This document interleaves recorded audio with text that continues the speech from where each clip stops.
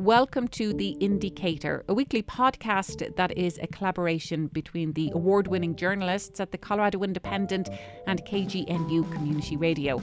It's a weekly look at the very important gubernatorial race here in Colorado. And we will deliver, because together we can prove that in our America, in our Colorado, anything is possible. Let's get to work. Thank you very much. Let's get it done. Let's win this election for the future generations that are counting on us. Thank you so much. God bless you. God bless the great state of Colorado. I'm Maeve Conran, News Director at KGNU, and joining us today we have Susan Green, Editor at the Colorado Independent.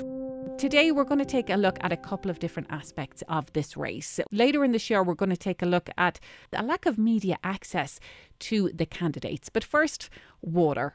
We are living in a very arid state, a state that came up with its first ever water plan just a few years ago under the watch of Governor Hickenlooper.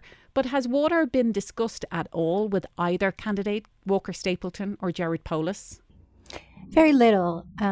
It's not been, number one, asked that much. And more importantly, when questions have been asked, they've not really been answered. The extent to which both candidates have really addressed it is at a water conference. I believe it was in August. It's called the Colorado Water Congress, and both candidates gave prepared speeches and remarks. Many people remarked that when Walker Stapleton gave his, it sounded like he was reading a term paper, and when Jared Polis read his, it sounded like he was about to fall asleep. But when approached on this topic, which I have to say is, outside of this bubble that is the campaign, this issue is percolating up. I mean, it's arguably the most pressing issue I think we face in the state. And when asked for specifics on their stances, they really won't answer. So it's unclear really what the next governor, one or the other, will be doing, and they will, whichever it is, inherit a lot of problems from the water perspective. Well, I suppose there have been a couple of related issues that have been brought to the candidates' attention and they've commented on, which relate to water, and that is population growth in Colorado, which will put ever more pressure on the already diminished water supply, and the other being climate change, because so many projections show that we're in almost a permanent drought. I mean, we're almost 2 decades into a current drought, and the climate models show that we'll have even less water with warming temperatures. And as we said, we're seeing a growing population, particularly along the Front Range of Colorado, which arguably is using most of the state's water. So it does seem unusual then that neither candidate are really taking a major position or have not had water front and centre of their platforms. Yeah.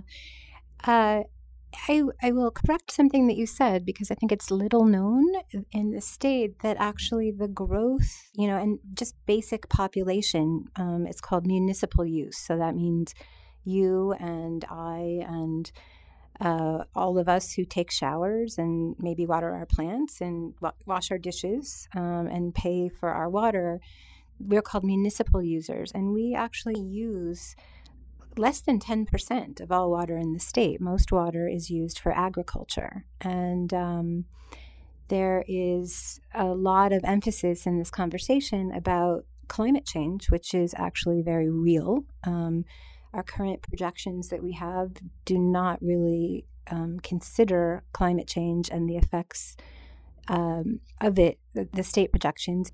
And actually the streams and the river flows in our state have diminished by something like 20%. So, but there's almost never a conversation about, in the water world, about the fact that there's growth as well. It's sort of generally blamed on climate change, and the policy conversation doesn't really take into account growth. And these are some of the criticisms that people are pointing out as Hickenlooper leaves many water problems to his successor. Well, Hickenlooper was at the helm of the state in 2015 when the state's first ever water plan was released. And this was certainly touted as an answer to looming water shortfall. It's been heavily criticised for really coming up short in many ways and really not allowing the state to move forward in a comprehensive way around water issues. And I think you spoke, or The Independent spoke to Governor Hickenlooper earlier this month. And did he say that we're not in a crisis when it comes to water?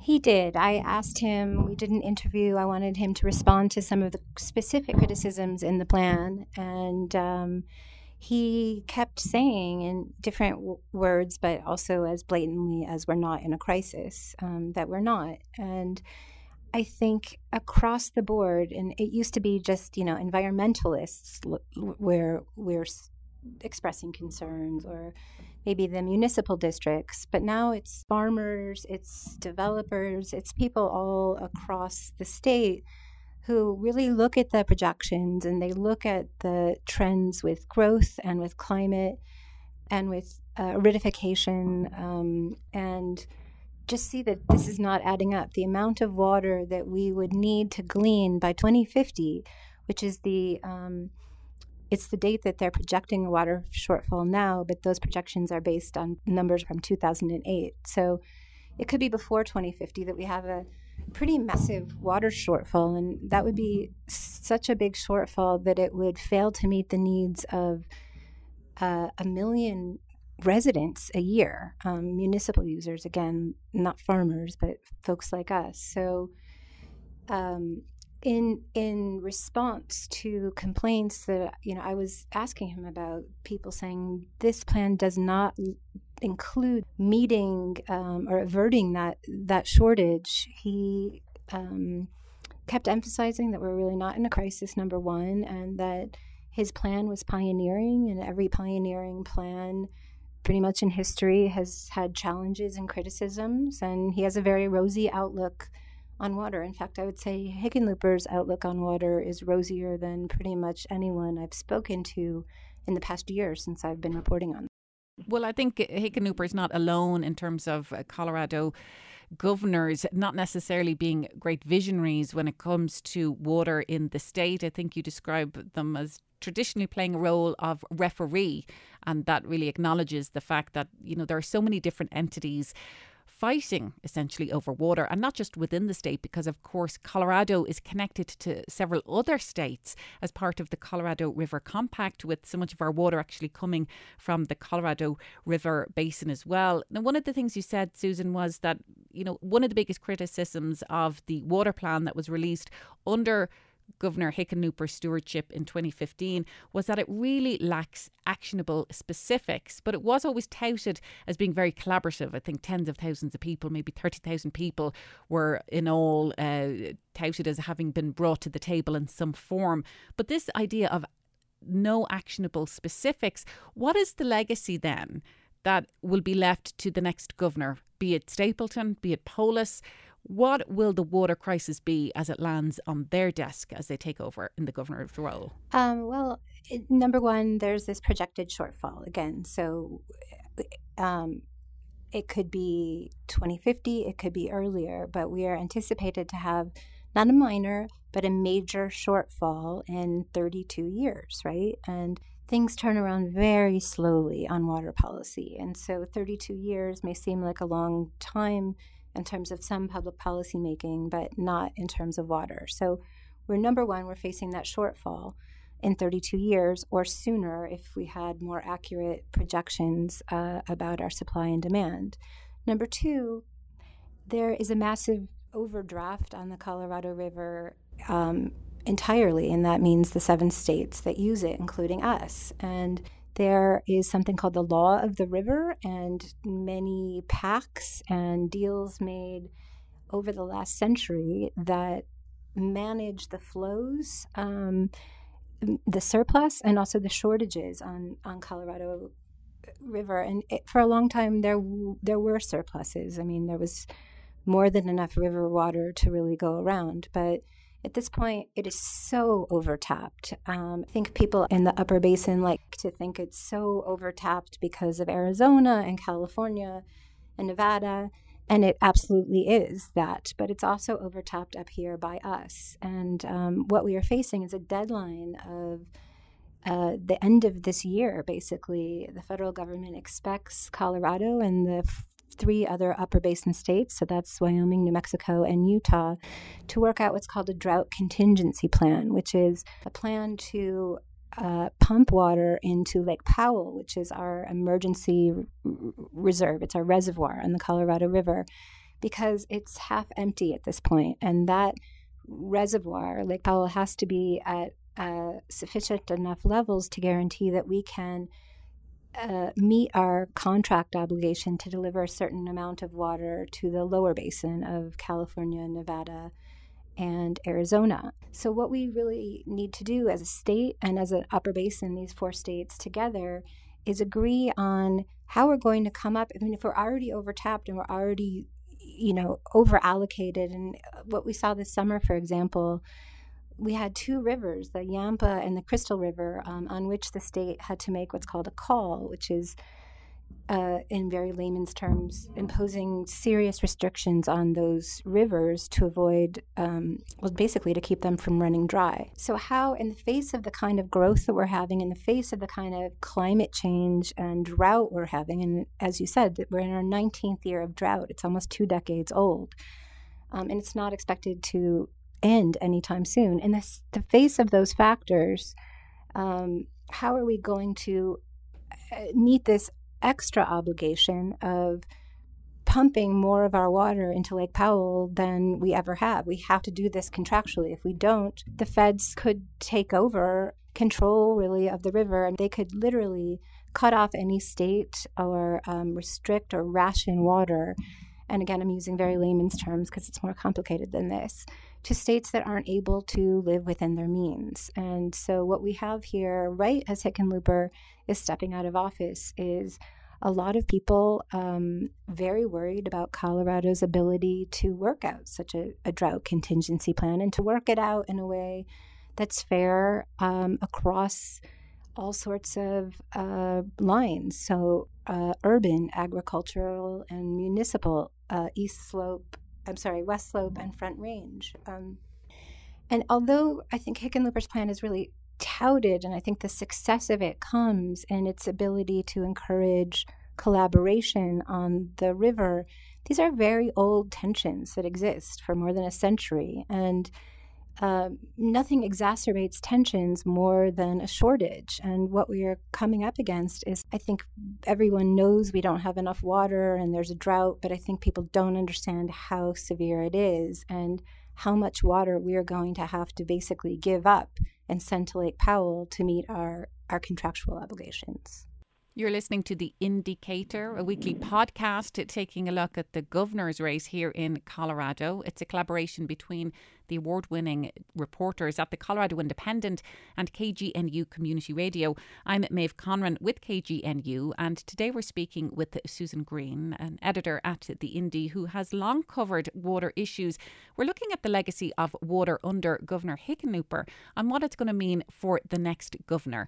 In 2015, Governor Hickenlooper released the much-touted Colorado Water Plan, supposedly a vision for the future of Colorado, and he recently spoke with The Independent to say that there really wasn't a water crisis in the state.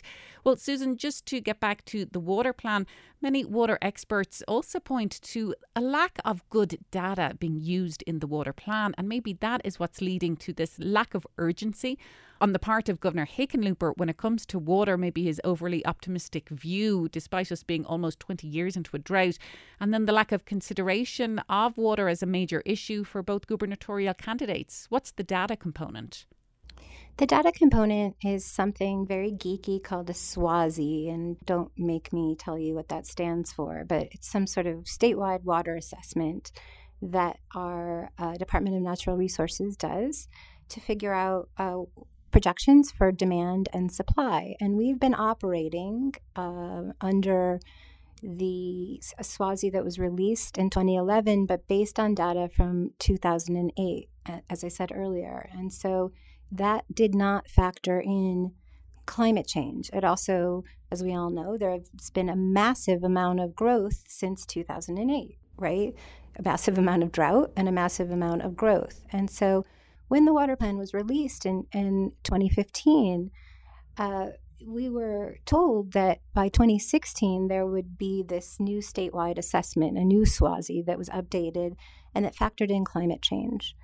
That deadline got pushed back, and so we are now expecting that it will be out in July of 2019. That's 3 years late. And so not only have people questioned, why did they release a statewide study based at this point are 10-year-old numbers?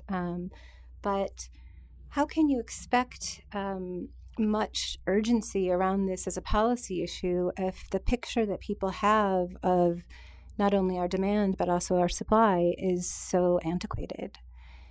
So that's one of the criticisms. Another criticism is that the plan expects to glean 500,000 acre-feet of water, which, as I said earlier, is enough to quench the needs of 1 million municipal users a year, by conservation only in cities and suburbs, only by municipal users. And as I said earlier, municipal users use less than 10% of water in the state. So 80-something percent, like 87%, is used by agriculture. There's nothing in the plan that expects conservation from agriculture. And so for as much collaboration and sort of warm, fuzzy feelings that people credit Hickenlooper for encouraging in this plan, I think when it comes down to it, and all of that water has to be gleaned by further conservation measures in cities, and cities could always do more to conserve water. But if you look at Denver Water, for example, which is the largest municipal water district in the state and serves a huge portion of the state, they have cut their water per capita water use by, I think, something like 20% since 2000. And they are using the same amount of water now that they were using in 2000, despite the addition of something like 250,000 new customers. I think by all accounts, these cities and these suburbs could do more to conserve water, but the people who work in these fields, who manage water, who are looking at supplies and demand, say it's not feasible to glean 500,000 acre-feet just from municipal conservation when the vast majority of the water in the state, almost 90%, comes from agriculture. And there's no expectation for agriculture to stop, for example, flood irrigating fields, or to stop using these dirt unlined canals to deliver water to their ranches or their farms, and a significant amount of water seeps into those canals. So without an expectation that there be more agricultural efficiencies, the big city water bosses are saying this is just not going to be doable. In terms of what the next governor, whoever that's going to be, is going to have to deal with water, they're going to have to come up with funding, or at least the state legislature is going to have to come up with funding for any of the projects. And albeit that the Colorado Water Plan itself was lacking in specifics, and really talking about agriculture there as well, if there is to be any increased efficiency in ag water use, there is a need for money then to help farmers bring in those efficiencies. So for the next governor and how they're going to have to deal with water, coming up with the money for any of these plans is going to be surely a huge component.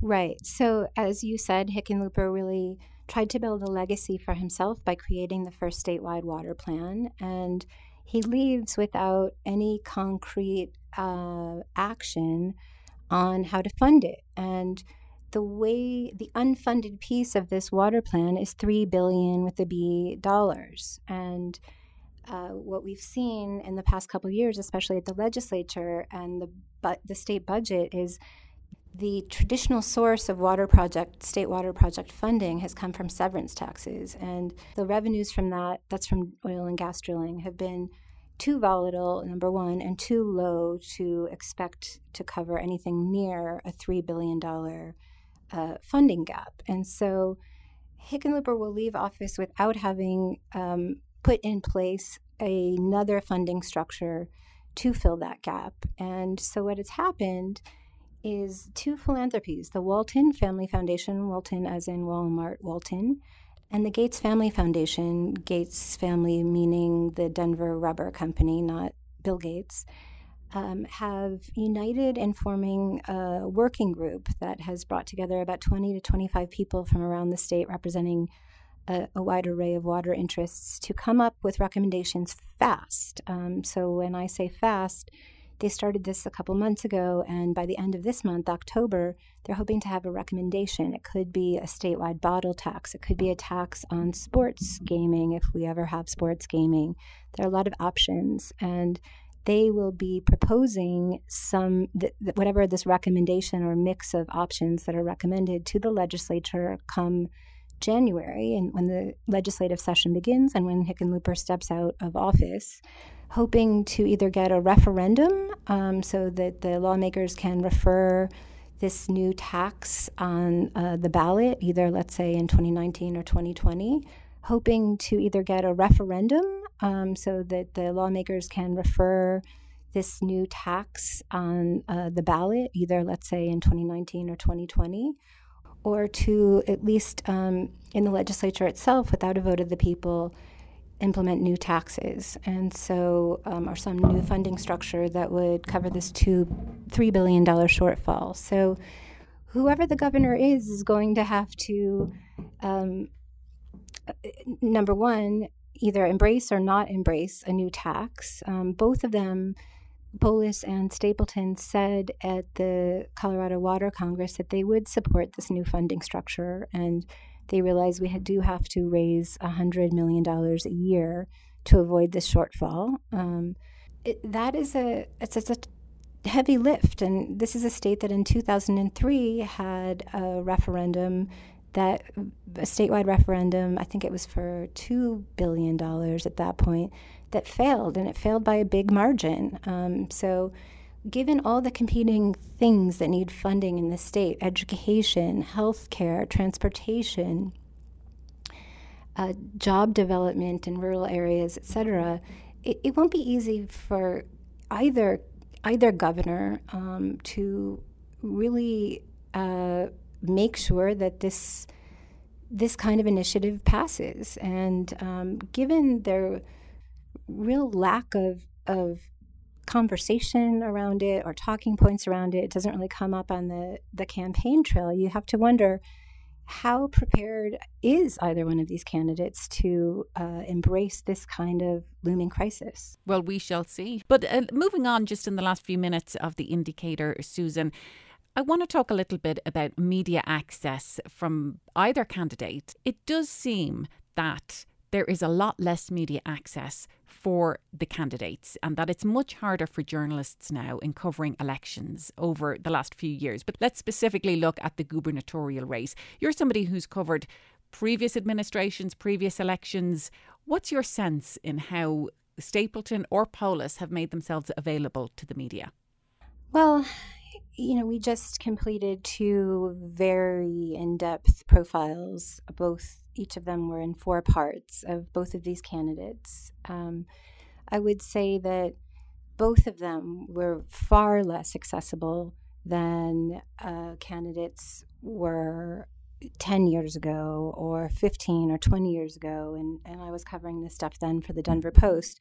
It used to be that I would literally spend a good part of the summer before an election traveling the state with these candidates, riding in the front seat of their car or trailing behind them and really getting to see them in all contexts, all different kinds of communities in the state, all different sorts of questions, different moods. And we were able to profile them really as much more whole people than we are able to now without that much access. So Stapleton has been notorious for icing out certain reporters. He told the Patty Calhoun at Westward, she approached him and I think introduced herself a couple months ago at the state fair, I believe, just wanting to get to know him because we're all going to have to cover him. And he said, I don't do extemporaneous interviews. They don't work for me. And so I think that sort of that quote encapsulates how this works. We ask questions, the media, of these candidates, and sometimes they answer. More often than not, they don't answer. And when they do answer, it's through a prepared statement through a spokesperson. And this played out in an interesting way this week with Polis, for example. I am working on this water story, and I wanted to clarify and sort of go further in depth from the comments that he made at the Water Congress a month or two ago. And I was just simply referred to the comments he made at the Water Congress. That's what the campaign said. Go see those remarks. And I said very clearly, yeah, I have further questions. And again, was told, go see those remarks. So there's just not that kind of, yes, you can pick up the phone and call these candidates and expect them to answer questions. And that really enables them to not go in depth with things like water. If they know that they can be shielded from questions about issues, they don't have to learn up on those issues the way that candidates used to. And you can see this playing out in the debates. You have the most superficial answers to these questions. And it's not just one candidate or the other or one party or another. You just have not only a superficiality to their answers, but a reluctance to just answer basic questions. We just partnered with the League of Women Voters on a voter guide that we released last week. And it used to be 20 years ago when I started covering politics in the state, there wasn't a candidate around who would dream of not answering the League of Women Voters annual voter guide questions. And I would say more often than not, these candidates are not. And so what you have are these blanks from some of the candidates, and then you've got the minor party candidates giving really great detailed answers. And at some point, I think we journalists wonder, does it matter to the public what kind of availability these people give, and what kind of transparency, and how open are they to scrutiny? And I think it's a story that journalists don't tell often because I think it makes us look badly, but we're facing this pretty much across the board. And it's not just the Colorado Independent, it's all media outlets. And I think it's dangerous, really, to our ability to cast informed votes about these candidates. Well, I think it makes you wonder that if they're reluctant to engage with the media when they're running for election and arguably trying to get their message out to prospective voters, and they don't want to engage with the media in that case, what are they going to be like when they're in the governor's mansion?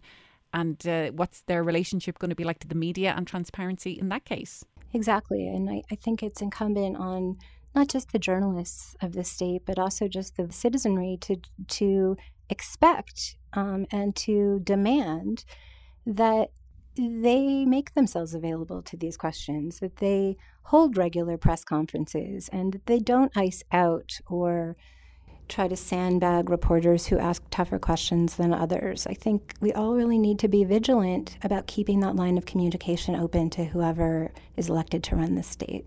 Well, people can listen to a conversation I had on that issue with Mike Litwin of the Colorado Independent on the debates and on the lack of enthusiasm about engaging in debates on the part of candidates, because now they've got multi-millions of dollars to spend on advertising and, of course, social media as well, and sending out their message in a very controlled way.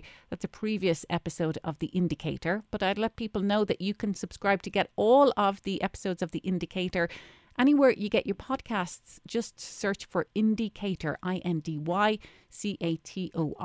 And of course, check out all of the reporting that we have been covering online at coloradoindependent.com. Susan Green with the Colorado Independent, thanks so much for being with us. Oh, thanks as always for having me, Maeve, and we love working with you. And you can catch new episodes of The Indycator every Thursday. And as I said, you can subscribe to the podcast of The Indycator. It's a weekly show that's coming out between now and the midterm elections in November. I'm Maeve Conran with KGNU. Thanks for listening.